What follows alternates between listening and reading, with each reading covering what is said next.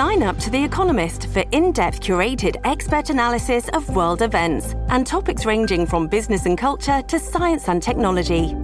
You'll get the weekly digital edition, online-only articles, curated newsletters on politics, the markets, science, culture and China, and full access to The Economist Podcast Plus. The Economist is independent journalism for independent thinking. Go to economist.com and get your first month free. Good morning, everybody, and congratulations. Once again, you have successfully found the highlight of civilization. We call it Coffee with Scott Adams because, well, that'll be obvious.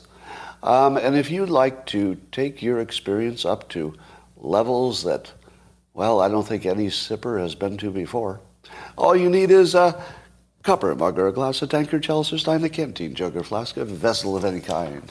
Fill it with your favorite liquid. I like coffee. Join me now for the unparalleled pleasure, the dopamine hit of that day, the thing that makes everything better. It's called the simultaneous sip. And it happens now. Go.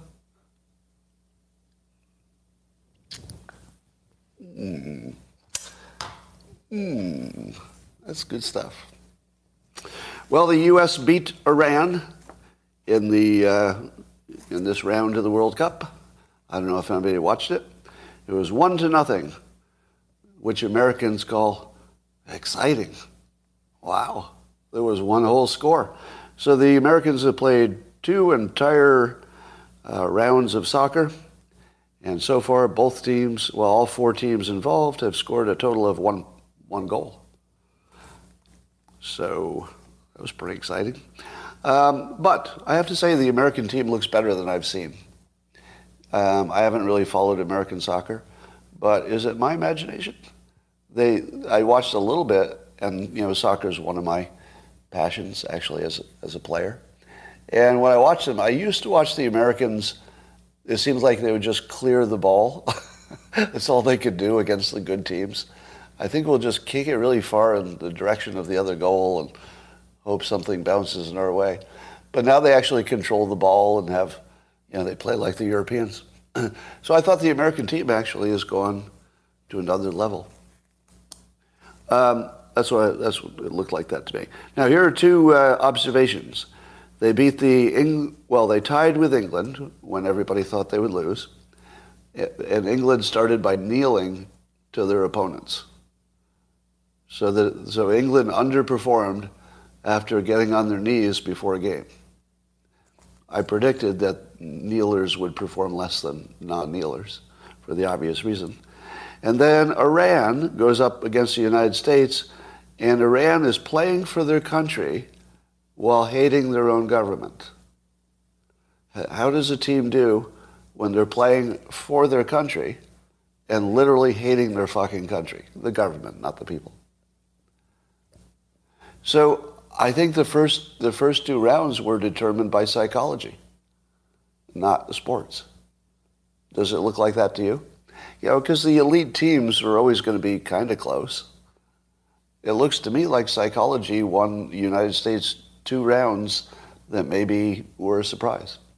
That's what it looks like. Well, the New York Times has an article there seems to be today that's questioning all of the trans surgeries for children. As Joel Pollack noted on Twitter, quote, "Of course, this all comes out after the midterm election, when Democrats ran on the idea that Republicans wanted to take away transgender rights, and Biden and Obama made ads with transgender activists pushing the same garbage propaganda. They trashed science for ideology again." That is exactly what happened, right? This is yet another example of censorship causes the narrative. The narrative causes your opinions. Your opinions cause your vote. Your vote decides who's in charge. Censorship is the only thing that runs the country now. So whoever can use their private enterprise to squelch freedom of speech most effectively, they get power. Because as long as our elections are close, it's never going to be about the vote. Because if elections are always close, and they seem to be on the national level, as long as they're close, the things that matter will be the rules changes, the rule changes. Maybe in Maricopa, the deciding thing was the reliability of the machines. Maybe. We don't know that, but maybe. And certainly the censorship. But none of this was about voting, was it? The thing that was least important was people's vote. Because the vote was just downstream from the censorship. All right. About 20 years ago, I'm trying to remember exactly, I was at a dinner, private dinner, with some high-level people, and one of them was a famous futurist, Paul, and I can't remember his last name at the moment. There's a famous futurist, Paul somebody. Anyway, Paul sat next to me, and he said that someday, I'm looking to see if somebody knows the name. Maybe. It might have been Ehrlich. I don't know. It was a while ago. But Paul said to me that when robots can make robots, then energy will approach free. Let me say it again. When a robot can make another robot, then very soon energy will be nearly free. Here was his argument. That when a robot can make a robot, then a robot can make lots of robots cheaply. And then those robots can go mine the materials that you need to make solar panels, because robots would be better at mining and cheap. Paul Saffo, thank you. Paul Saffo is the correct name of the futurist who sat next to me. Well, and the argument is that once you have robots creating solar panels and robots mining for the raw materials for them, and robots creating the robots that do the mining and make the panels, that once the robots are fully embedded in the entire system, the cost of energy would start falling. Now, this, of course, depends on also having battery storage, right? So the robots would be involved in the battery making as well. So here's what's interesting. Robots can make robots now. Here we are. So MIT they're working on a concept where they're making sort of almost autonomous smart components that can assemble themselves into another robot. Now, I don't think that's exactly what Paul was talking about, but it's the first step of robots making robots.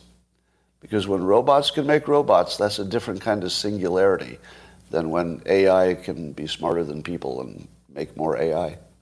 So it's another singularity to keep an eye on. I don't know if this prediction is true, but it's interesting.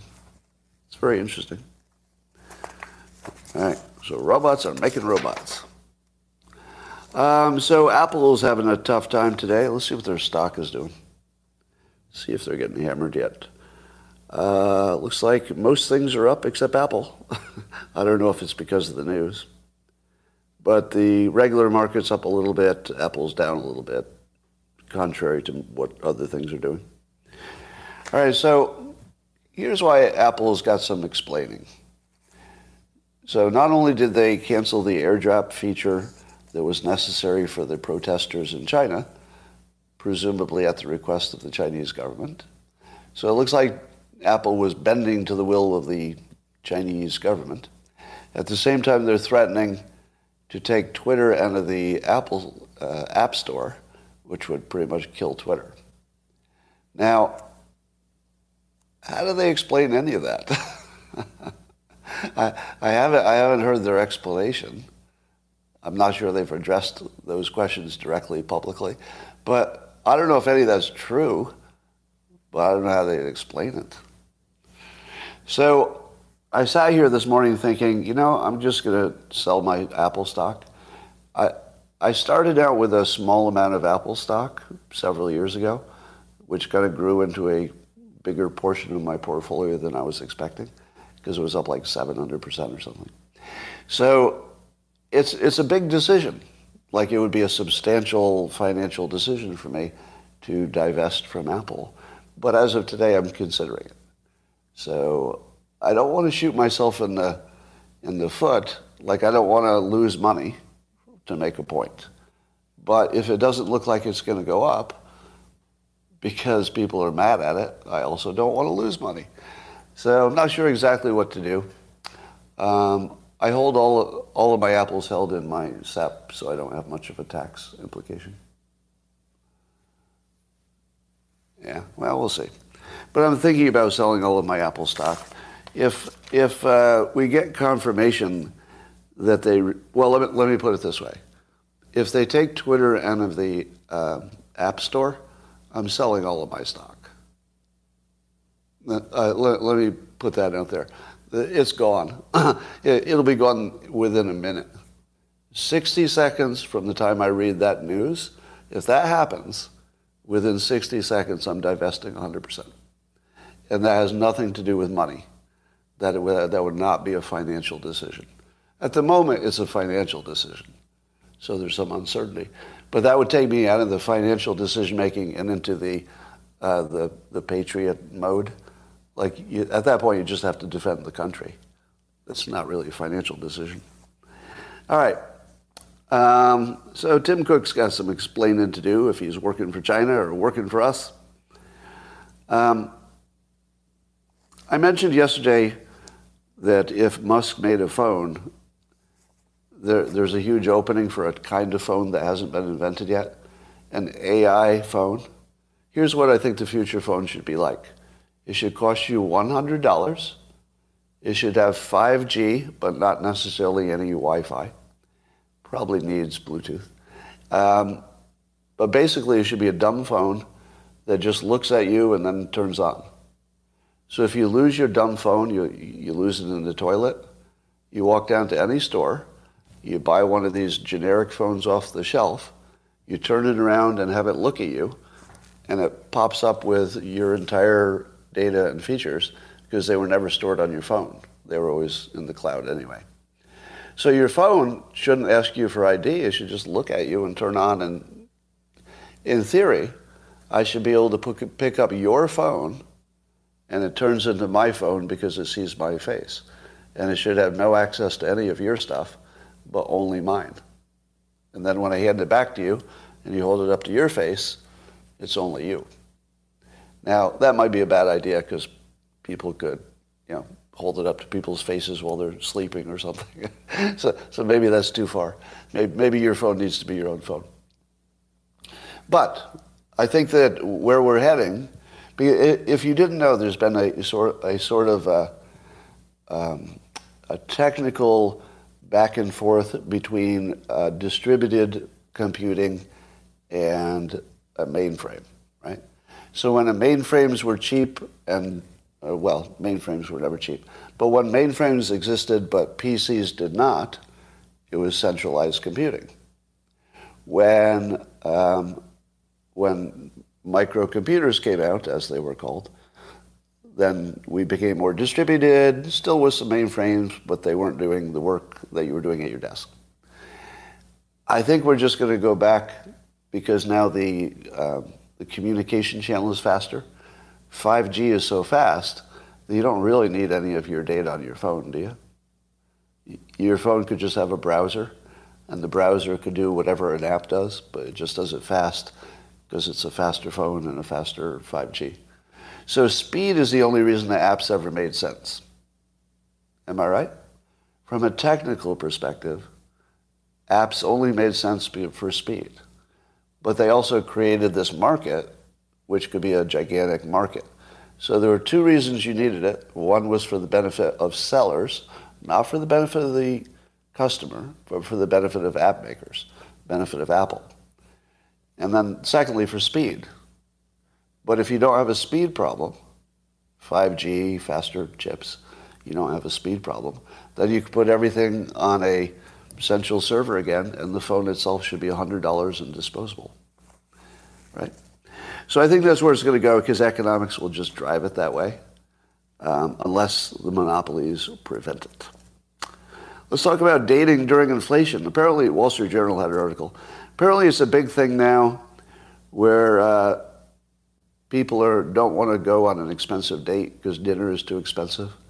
and the difference in income between men and women is now normalized.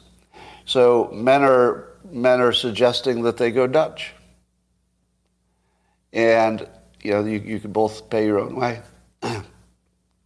So this is the way the dates go in 2022. Two people who are interested in each other, they decide to go on a date. The check comes, and then the modern man says, we both have jobs. We together we decided to go on this date, and we picked the restaurant together. Let's split the check. Now the woman, being a modern woman, she doesn't want to not pay the check because she's a full citizen, right? Why should she be treated as anything less? So the woman says, I would be happy to pay my half. And then she says, and after dinner, I have a plan. How about after dinner? Because dinner went pretty well. How about after dinner, I'll go back to my separate home, and you go back to your separate home, you cheap motherfucker. And that would be the end of the date. Now, that woman would go home to her apartment, drier than November leaves, and we'll never see that man again. So apparently that's dating in 2022. That's the new model. Apparently there are still young men out there who think, if she says yes to sharing the check, home free. Yeah, she said yes to sharing the check. I didn't think I'd get away with it. I think I'm going to get lucky tonight. I love young people. Aren't young people wonderful? Now, I feel like you can make fun of the young because we all were. I mean, I'm basically describing myself at 25. You know that, right? I'm describing myself. At 25, if a woman had said, I really prefer to pay my half, I would have said, score. I think I really got a winner here. And then I would wonder why I didn't get any sex. I'd be like, I don't know what went wrong. I just can't figure out what went wrong in this deal. Anyway, yeah, that's fun to watch. Here's my theme for today. We keep imagining that we're arguing with each other while we're actually on different topics. Have you noticed how often that happens? So here's the classic one. Should Trump be punished for having dinner with a white nationalist, Fuentes? So the question is, should Trump be punished for having dinner when he didn't know who the person was, the reporting says. Should he be punished? He didn't even know. Okay, you're all on the wrong topic, which is my point. Is that the topic? The topic is not whether Trump is in trouble for having dinner with somebody he didn't know was coming. That's not the topic. See, if you think that's the topic, then the left has completely bamboozled you. That has never been the topic. Well, it's never been the topic since we knew he didn't invite Fuentes. And apparently didn't know who he was because the conversation showed he had to ask who he was. Right? Now, what is the topic? Can anybody tell me what the actual topic is? Now that we know he wasn't invited. What's the actual topic?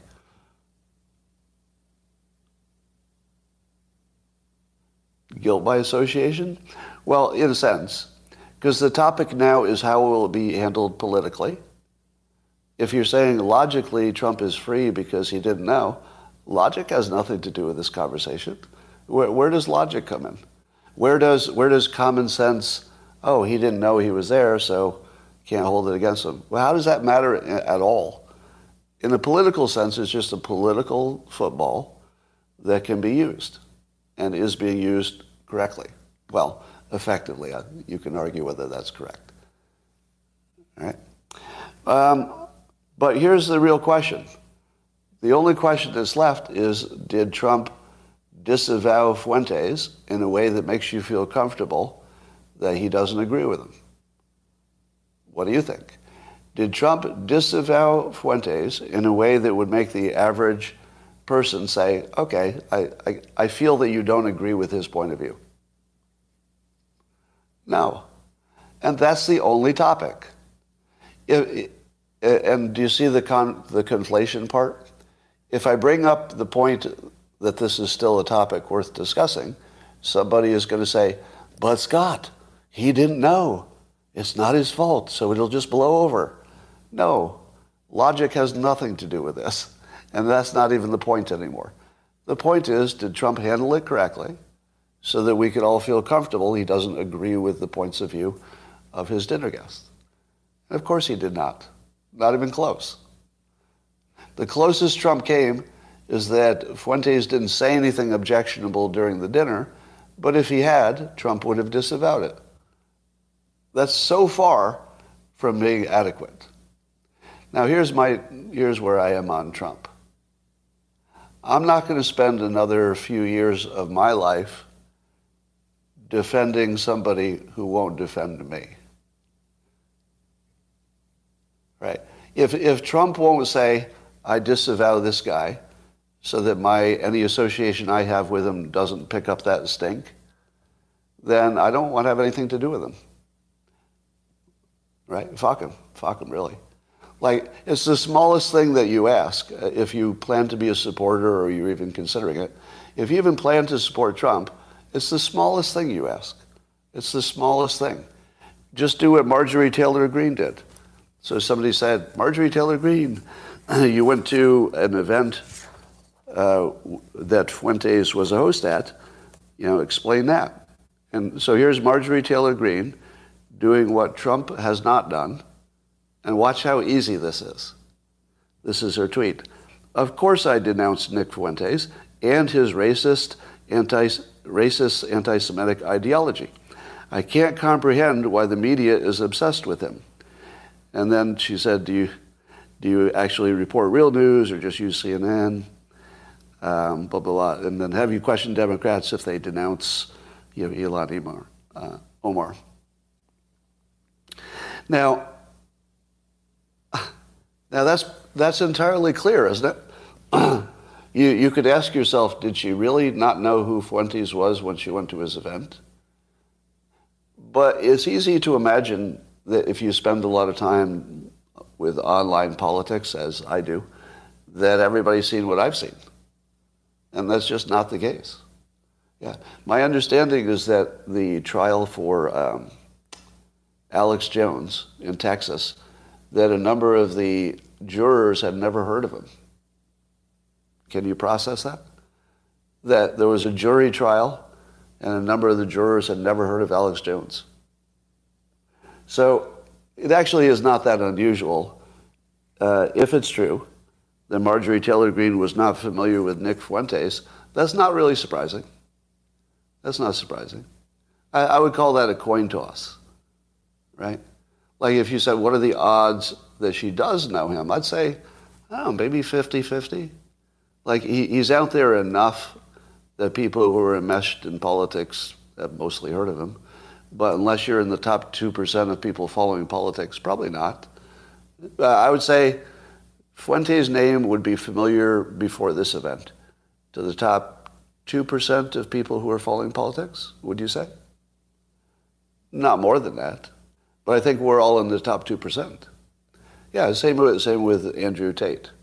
If you ask a general person, have you heard of him? They'd probably say no. It's just an internet thing. So, given that Marjorie Taylor Greene has what I would consider an acceptable explanation, now I'm not giving her a pass for everything she's ever done or said. I'm just saying that on this one topic, I accept her clarification because I don't have counter evidence, right? Like I could suspect that maybe she really did know who he was, but I don't know that. And there's no evidence, and it's not obvious that she would to me. So I accept the clarification. How about you? Do you accept her clarification? And here, try to make your comment independent of what you think of her in general. Yeah, I do. I accept it. All right, but it's so easy. The fact that Trump doesn't do it puts all of his supporters at risk. Like Trump not disavowing this guy the way the MTG did puts me at physical risk. Like I could actually fucking get killed because some idiot thinks that, you know, like I'm backing racists because of, you know, somebody knows somebody or something. Because that's what happened last time. I mean, I think I was in actual physical danger supporting Trump. But at least there was some payoff before. I don't see there's a payoff now. You exaggerate? Maybe. All right. So that's what I think. Did you hear that weird story about Biden's Secret Service? They rented some SUVs for his time at his Delaware home. So that they had 5 rented SUVs. And they returned them to the lot when they were done with them. And then all 5 cars burned up. They all caught on fire and burned up. Now, I'm no expert on car fires. But have you ever heard of one car fire starting a fire in the car next to it? Have you ever heard of that? Oh, he's at Nantucket? Yeah, I'm sorry. It was Nantucket, not Delaware. So yes, so that's actually a thing. If a car burns up and you're parked, let's say, whatever's a normal parking space, I don't know, 18 inches or something, you're telling me that fire from one car is going to catch another car on fire? I don't believe that. Yeah, okay. I'm going to go with I don't believe it for a second. Even if they explode. I don't believe it. Yeah, well, now I saw the cars. If the cars had like exploded like a bomb, where there was nothing left of the car, I'd say, oh yeah, that could catch anything on fire. But the car is sort of like the engine compartment. Looks like it caught on fire. I don't know. I don't see how a fire in the engine compartment of one car can get into the other car, because there's nothing burnable on the outside of a car, is there? And in a car that's not running, it's not going to suck in. It's not going to suck anything in, right? Yeah, and all 5. Paint, tires. I don't know. Oh, tires. Okay, but I don't think the tires were the problem. Maybe. Oh, okay, I got it. The first car blows up, the gasoline goes under the other 4 cars. That was it, right? It's got to be the gasoline. Am I right? It's got to be that, right? Yeah, that would make perfect sense. Because if the gasoline goes under the other cars and then ignites, there's a fire literally under each car, and then you've got it. Okay, I think we figured it out. All right, it was a weird coincidence, but it probably was one car. Although I'd like to know why that one car caught on fire. All right. 13 Republican attorneys generals have filed a motion asking the federal energy regulators to prevent Vanguard Group, so that's a big investment company, from having authorization to purchase large quantities of public utility stocks due to its support for ESG. So Republican attorneys generals are going after companies that are even supporting ESG, like it's such a bad thing.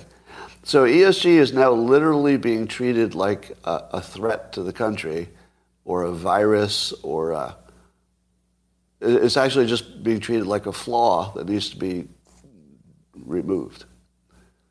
So good on that.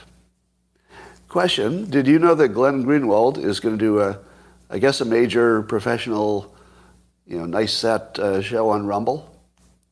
So I think it's going to be live. Will it be live streamed? Is there a new live show? Yes, it'll be live. So this is one of the most important things happening in the world, because Glenn Greenwald is, a national treasure, even though he doesn't live in the country, and Rumble is a national treasure. And by the way, I'm an investor in Rumble, small investor. But I think what they're doing for supporting free speech is fundamental in its importance.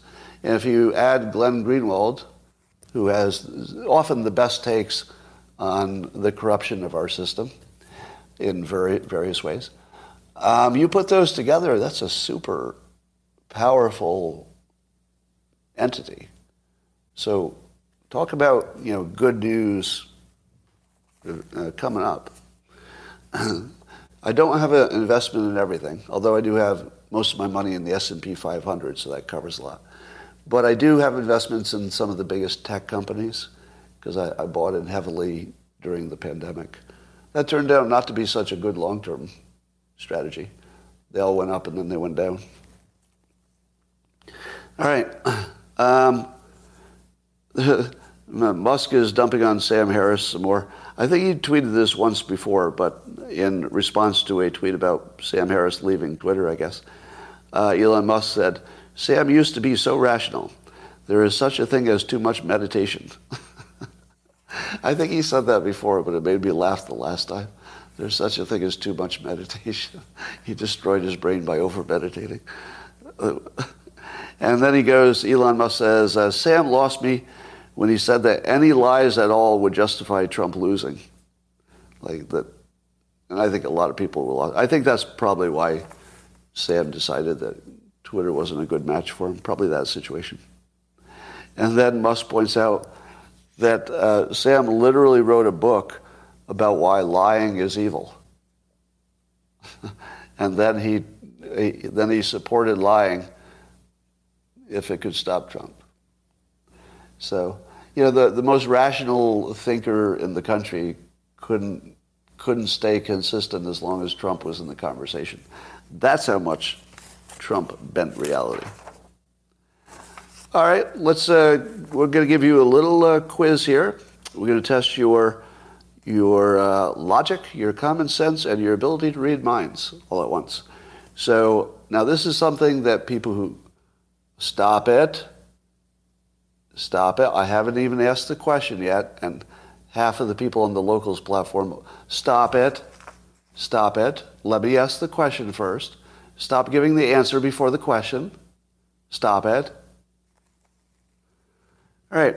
According to Rasmussen, what percent of likely U.S. voters believe that the outcome of the Senate election in Arizona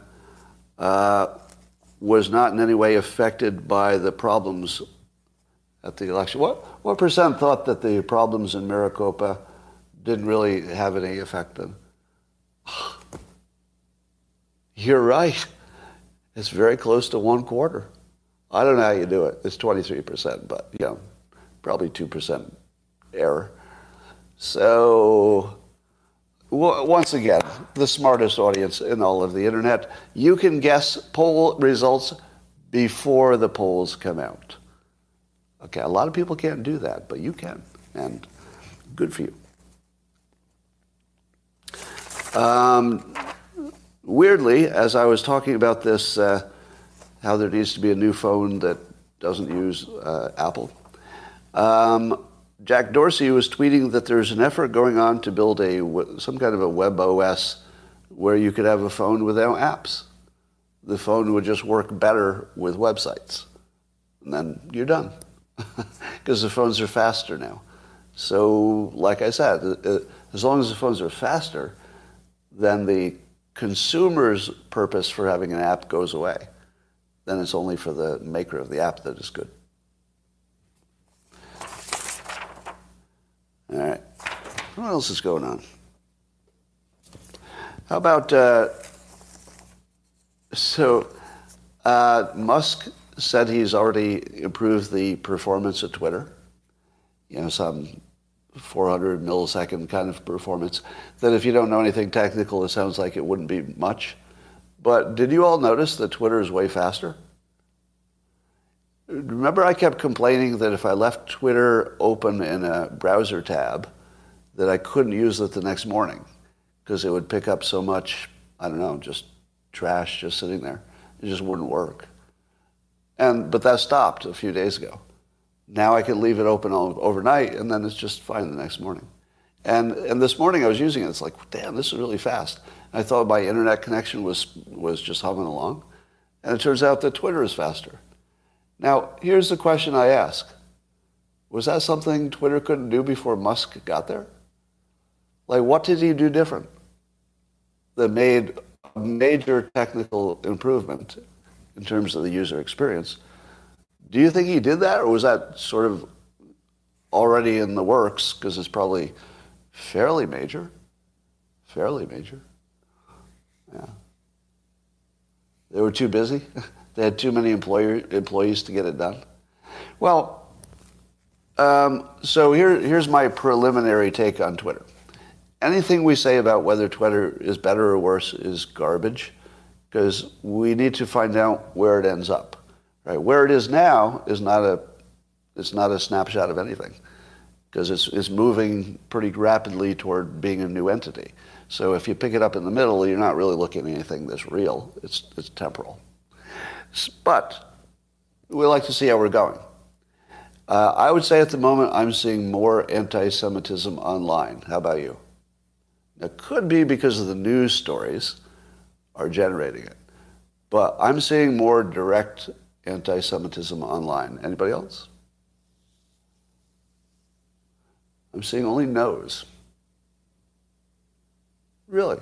So you're not seeing users who are just directly saying anti-Semitic stuff. Why am I? Why am I seeing it? Because I'm seeing a good amount of it, not just one tweet. It's not who I'm following. I just see it in the comments. It's usually just a comment. And it's usually a comment to, some generic public person. Huh. So you're not seeing it. I wonder how much of that is confirmation bias on my part. Because it's less likely that you would all have confirmation bias, right? Could be more the topics that I've been interacting with, possibly. I don't know. It's an open question. All right.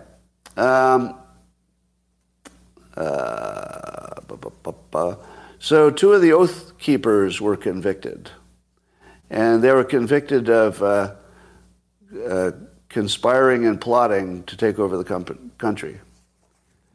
Now, I didn't follow the trial, but did you know that conspiring and plotting are illegal?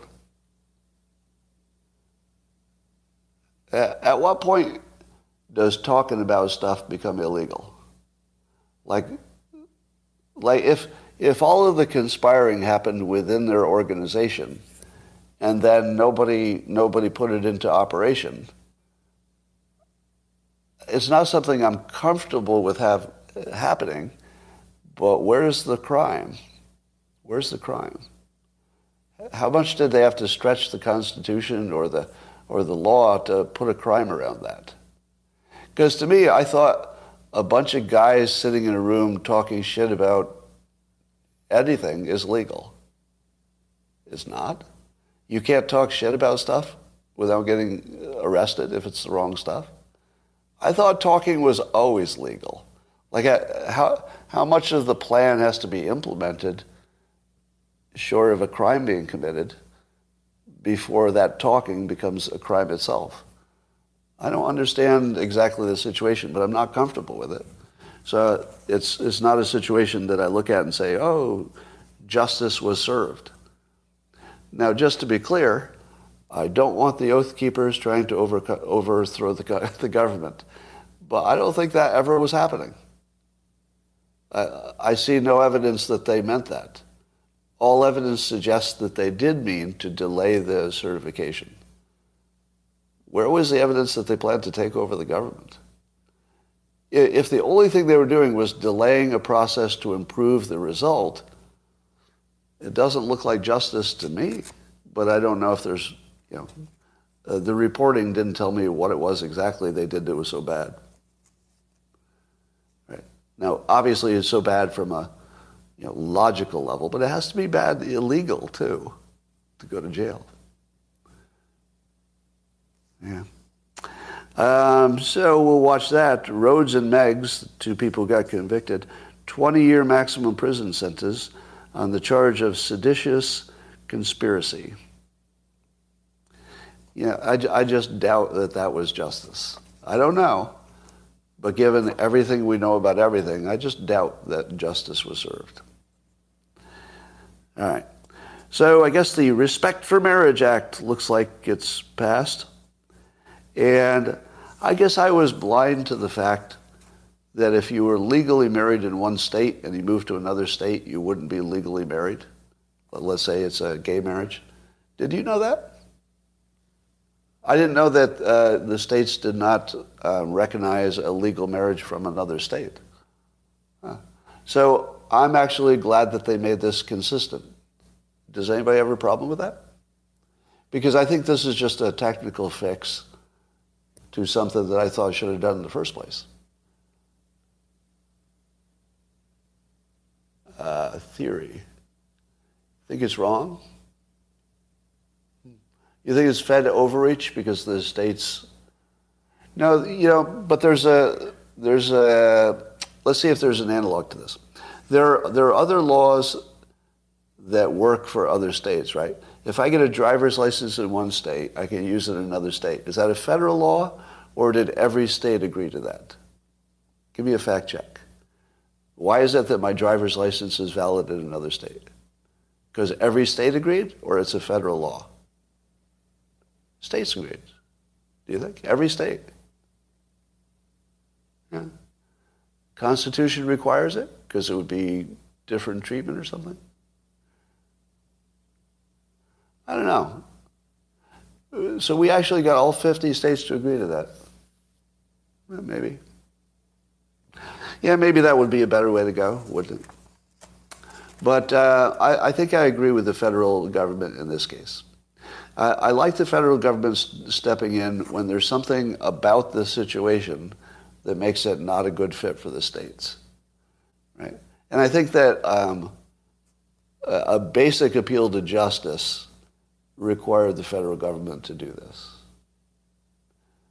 Because no matter what you think of gay marriage, you have to know it's fucked up to let them get married and then suddenly treat them like they're unmarried because they move across, if they move 5 miles in America, right? Just because you moved over a state border, suddenly you're not married. Do you think that's good for anything? Like, who benefits from that? There's no benefit from that. Nobody wins from that. Because we're not going backwards. Like, if you thought that was the beginning of, now I'll dismantle these gay marriages, it's just the beginning. It's not. Gay marriage isn't going to be dismantled. It's here to stay. And so you might as well be decent to people, right? I get the conceptual argument. States' rights. States' rights is always a strong argument. Just whatever the topic, it's always a strong argument. But I think you have to put the individuals above that little peculiarity of our Constitution. It's a peculiarity, but it's a good one. The conflict between states was gay marriage, not heterosexual. Right. But I'm only talking about the gay marriages. Yeah, states' rights facilitate A/B testing. But don't you think gay rights has been A/B tested? All right, I live in California and we've had gay marriage for a long time. I can identify zero downside from that. Zero. I'm not aware of any downside. Now, is there an upside? Yes. There's an extreme upside for the people involved and anybody who cares about them. Extreme upside for the people involved and their loved ones. But I have not seen one negative thing. Have you? Yeah, I've not seen one negative thing. Why is polygamy illegal? Well, it's not really illegal. Yeah, polygamy is sort of illegal, but not really. I mean, the polygamy is the legal part of the marriage. Yeah, polygamy should be legal, but that's another story for another day. All right. What else is going on? So Ye and Kim Kardashian, their divorce is final, says the news, and the settlement is that Ye has to pay $200,000 a month in child support. Now, my understanding is that Kim has the primary custody. which means that she would be putting in her own money, right? So I don't think that they settle these with 100% of the payment comes from the one who doesn't have custody, right? So if one side was ordered to pay $200,000, there's sort of an implied doubling of that, which is what the kids cost. So $400,000 per month is what the Kardashian lawyer has sold to the court as the right number. $400,000 per month. And maybe it is. I don't know. But it seems to me if the... Oh, man. All right, so this is too personal to me. I'm too recently divorced to handle this case because I'm just going to go off on Kim Kardashian now. Does anybody mind that? I'm just going to really go off on her right now. And I'll start by saying that I've always been a huge fan of hers. I've never been on the side of saying, oh, she just has fun and doesn't work. No, she works really hard. And she's very smart. She's very entrepreneurial. She seems very giving. She seems very generous. And I have, like, tons of good things to say about her. However,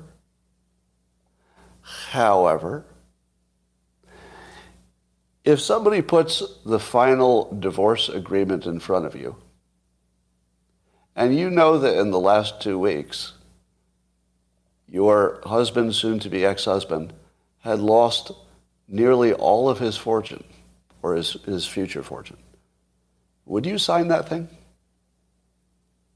These are two people who had babies together. They had children together and presumably still want to be in each other's life for that. And after Kanye's entire fortune gets destroyed, this fucking cunt signed that agreement because she could. Just because she could. There was no legal reason she couldn't. And if Ye agreed to it, he agreed to it. He probably had to sign it too. But that is so below the level of a good human being that my head's going to explode. Now, we don't know all the details, and if Ye is happy with the arrangement, no, that's the end of the story. So let me say this. If Ye is okay with it, that's the end of the story, because it's just up to them, right? I would have no complaint. If he doesn't complain about it, I have no complaint about anybody. It's just their decision. But if he's thinking the same thing I am, which is you just watched my entire fortune get destroyed right in front of you, and you fucking signed that thing. Like the thing was obviously negotiated before Kanye lost his money, right? Obviously. Now presumably he's retained many millions no matter what happens. But still, it's a whole different situation. If that wasn't renegotiated, that's just a crime. Like that's just lawyers stealing shit. I mean, that's terrible. I mean, I really have a visceral feeling of a hatred for Kim Kardashian because of this. Now, it's not fair, because let me say as clearly as possible, especially when a divorce is involved, believe me, I know this, the public doesn't know what's going on. We're dealing with this, minor little information that, slips out. We don't know the context, right? I mean, tomorrow we could find out that Kanye borrowed $1 billion from Kim Kardashian and didn't pay it back. And so you say, oh, well, now that you know that context, it all makes sense, or something like that, right? So there could be more to it, but on the surface, it disgusts me. But I could change my mind if I found out something different. All right, here's the last thing I want to do is talk about masks. I'm going to talk about not whether they work or not. I'm going to talk about the quality of our news.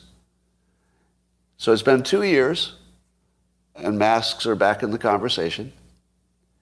Have you ever seen a major news story where they went through the pros and the cons of masks and showed you the science and had actual people knowledgeable talking about both sides? No, you haven't. No, you haven't. Nope. And so when I complained, hey, why has nobody shown both sides of the argument in a way that feels credible? A number of people criticized me online, and do you know what they said? Scott, do your own research like I did. Look at this information I have that says masks don't work. And I said, okay, that's a different topic. You're on the topic of do masks work. I'm on the topic of why does our media not help us with this decision? And those two things get conflated, and then I'm an asshole because somebody doesn't know he's on the wrong topic. Like, half of my conversations lately have turned into, I know you think you're disagreeing with me, but you're not even on the same topic, right? You're talking about whether they work. I'm talking about whether anybody helped us with the decision. Different topic. Sorry. So watch how many times you think you're having a disagreement when you're just on the wrong topic. Yeah. And in case you're wondering, I'm anti-mask big time. And I don't know what the science is. I don't know. But I know it didn't show up in any of the big numbers, right? So I don't care what your study says. It didn't show up in the overall death count, I don't think, that I'm aware of. But, how would I be aware of it since nobody helped us with that information? So people are mad that Twitter has reversed its policy on COVID disinformation. So it used to be the old Twitter would try to stop anything they thought was disinformation. And now any information on the topic will be allowed. True or false? Now, the people who say, my God, this is going to be bad, how did they go through the entire pandemic without noticing that all of the information was wrong? How did that happen? It was all wrong. All of it. Who in the world thinks that they can determine the part that was right? If the experts couldn't figure out what was right, how are you going to figure it out? Doing your own research on what the experts can't agree on? No. Yeah, it's an absurd conversation because once again, people are saying, should we or should we not have this Twitter policy? And it's the wrong topic. The topic is, was any of our information right ever? Like, how could you possibly know what is disinformation in today's environment? Right? Again, we're not really on the same topic, but we act like we are. That's the theme for today. All right. I was asked this question a few times. So David Sachs was on Tucker last night, and he was tweeting, and I think he came up with it, at least he's the one talking about it, that MAGA has a new meaning now, M-A-G-A. It stands for Microsoft, Apple, Google, and Amazon, which he calls the tech MAGA. Now, there are other tech companies, but they don't work. I guess you could add Twitter, and then it would be MAGAT, just like the Democrats say. Okay. But anyway, he leaves out Facebook so that the acronym works. So David Sachs' point is that the tech MAGA are basically suppressing free speech and freedom, etc. And so people ask me, is that persuasive? Is it persuasive that there's now like a tech MAGA? So MAGA works both ways. It works on the,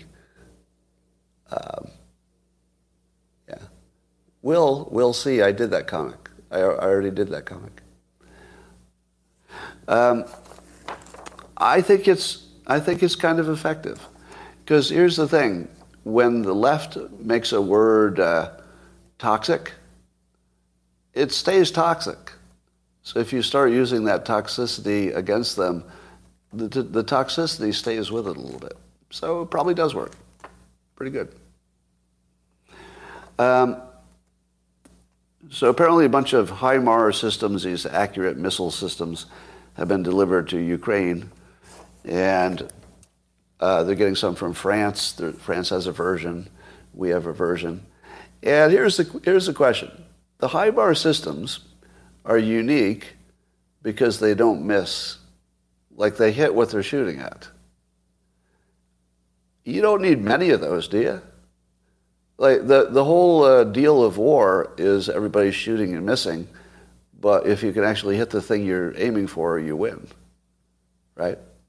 If the HIMARS systems basically don't miss, and the Russians are digging in for the winter, what the hell's going to be left of the Russians? How could there be anything left?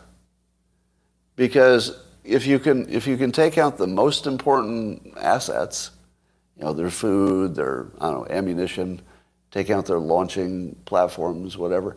If you can hit them all, and the rockets keep coming in because we're probably making more missiles all the time. Unless they run out of missiles, and I don't think they will because we must be making them like crazy by this point. Unless they run out of missiles, how do they lose? Troops are too spread out? The troops are spread out, but not their assets, right? Because you're always going to have a headquarters. The boss has to be somewhere. You're always going to have food storage. You're always going to have, weapons depots. You're always going to have big missile launchers of your own. War is about logistics, right?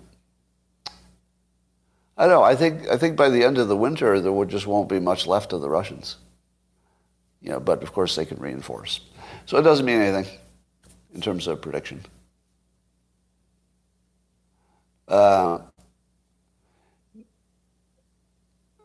You are so oft. Whenever I talk about Ukraine, somebody says, "You are so off." Let me ask you this. My claim is that after my disastrously incorrect prediction that Russia would be too dumb to attack and actually attack Ukraine. Now, I was certainly right that it was dumb, but I wasn't right that Putin knew it too. Apparently I knew it and Putin wasn't aware of it. So totally wrong about that.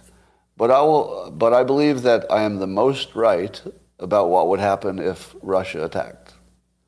I'm going to say that nobody in the pundit business, no military expert, nobody, was as accurate as I have been in predicting the Ukraine war. Anybody disagree? Now, of course, it's not over. So in the end, I could be the most wrong person. In other words, if Russia just rolls the entire country in the spring, then I'm the most wrong person.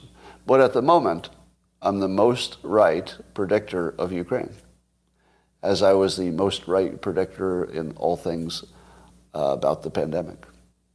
Now, I know you disagree with that, but I have a long document that goes through all my thoughts, and if you take out your fake news about me, I was actually the best predictor of the pandemic.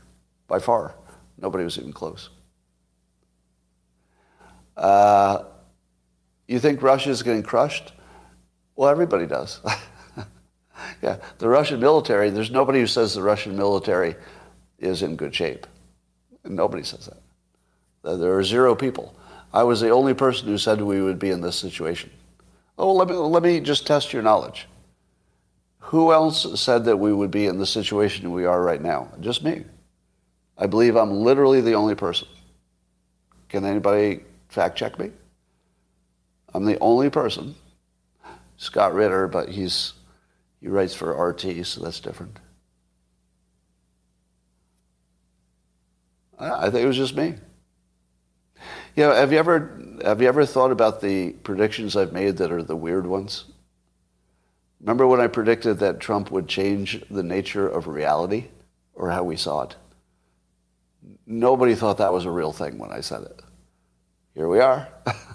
The very nature of reality in every way is being completely up for grabs. Completely up for grabs. Yeah, I'm a rogue predictor, but a good one apparently. Junior says, Scott predicts what he sees on CNN. I feel like you've never been on, like somebody who's only been here like 60 seconds.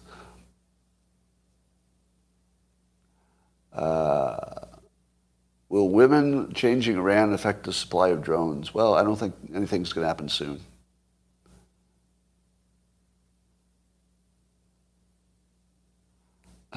In Canada, every time you buy something, they ask for a Ukraine donation, somebody said. You have to be skeptical of hypnotist Scott describing what he said in the past. Well, there are enough witnesses here that I think you can. You might just be good at remembering your correct predictions. Well, that's true. That's why I do it publicly. That's why I do it publicly, because that's exactly true. That I would have a tendency to remember the ones I got right and a tendency to forget the ones I got wrong. That's why I do it in public, so that you can be my memory. All right. Ladies and gentlemen, this comes to the conclusion of the best live stream you'll see today. I think it was awesome. I'm going to say goodbye to the YouTube and Spotify and Rumble people, and I'll talk to the locals people privately here. Bye for now. Thanks for joining.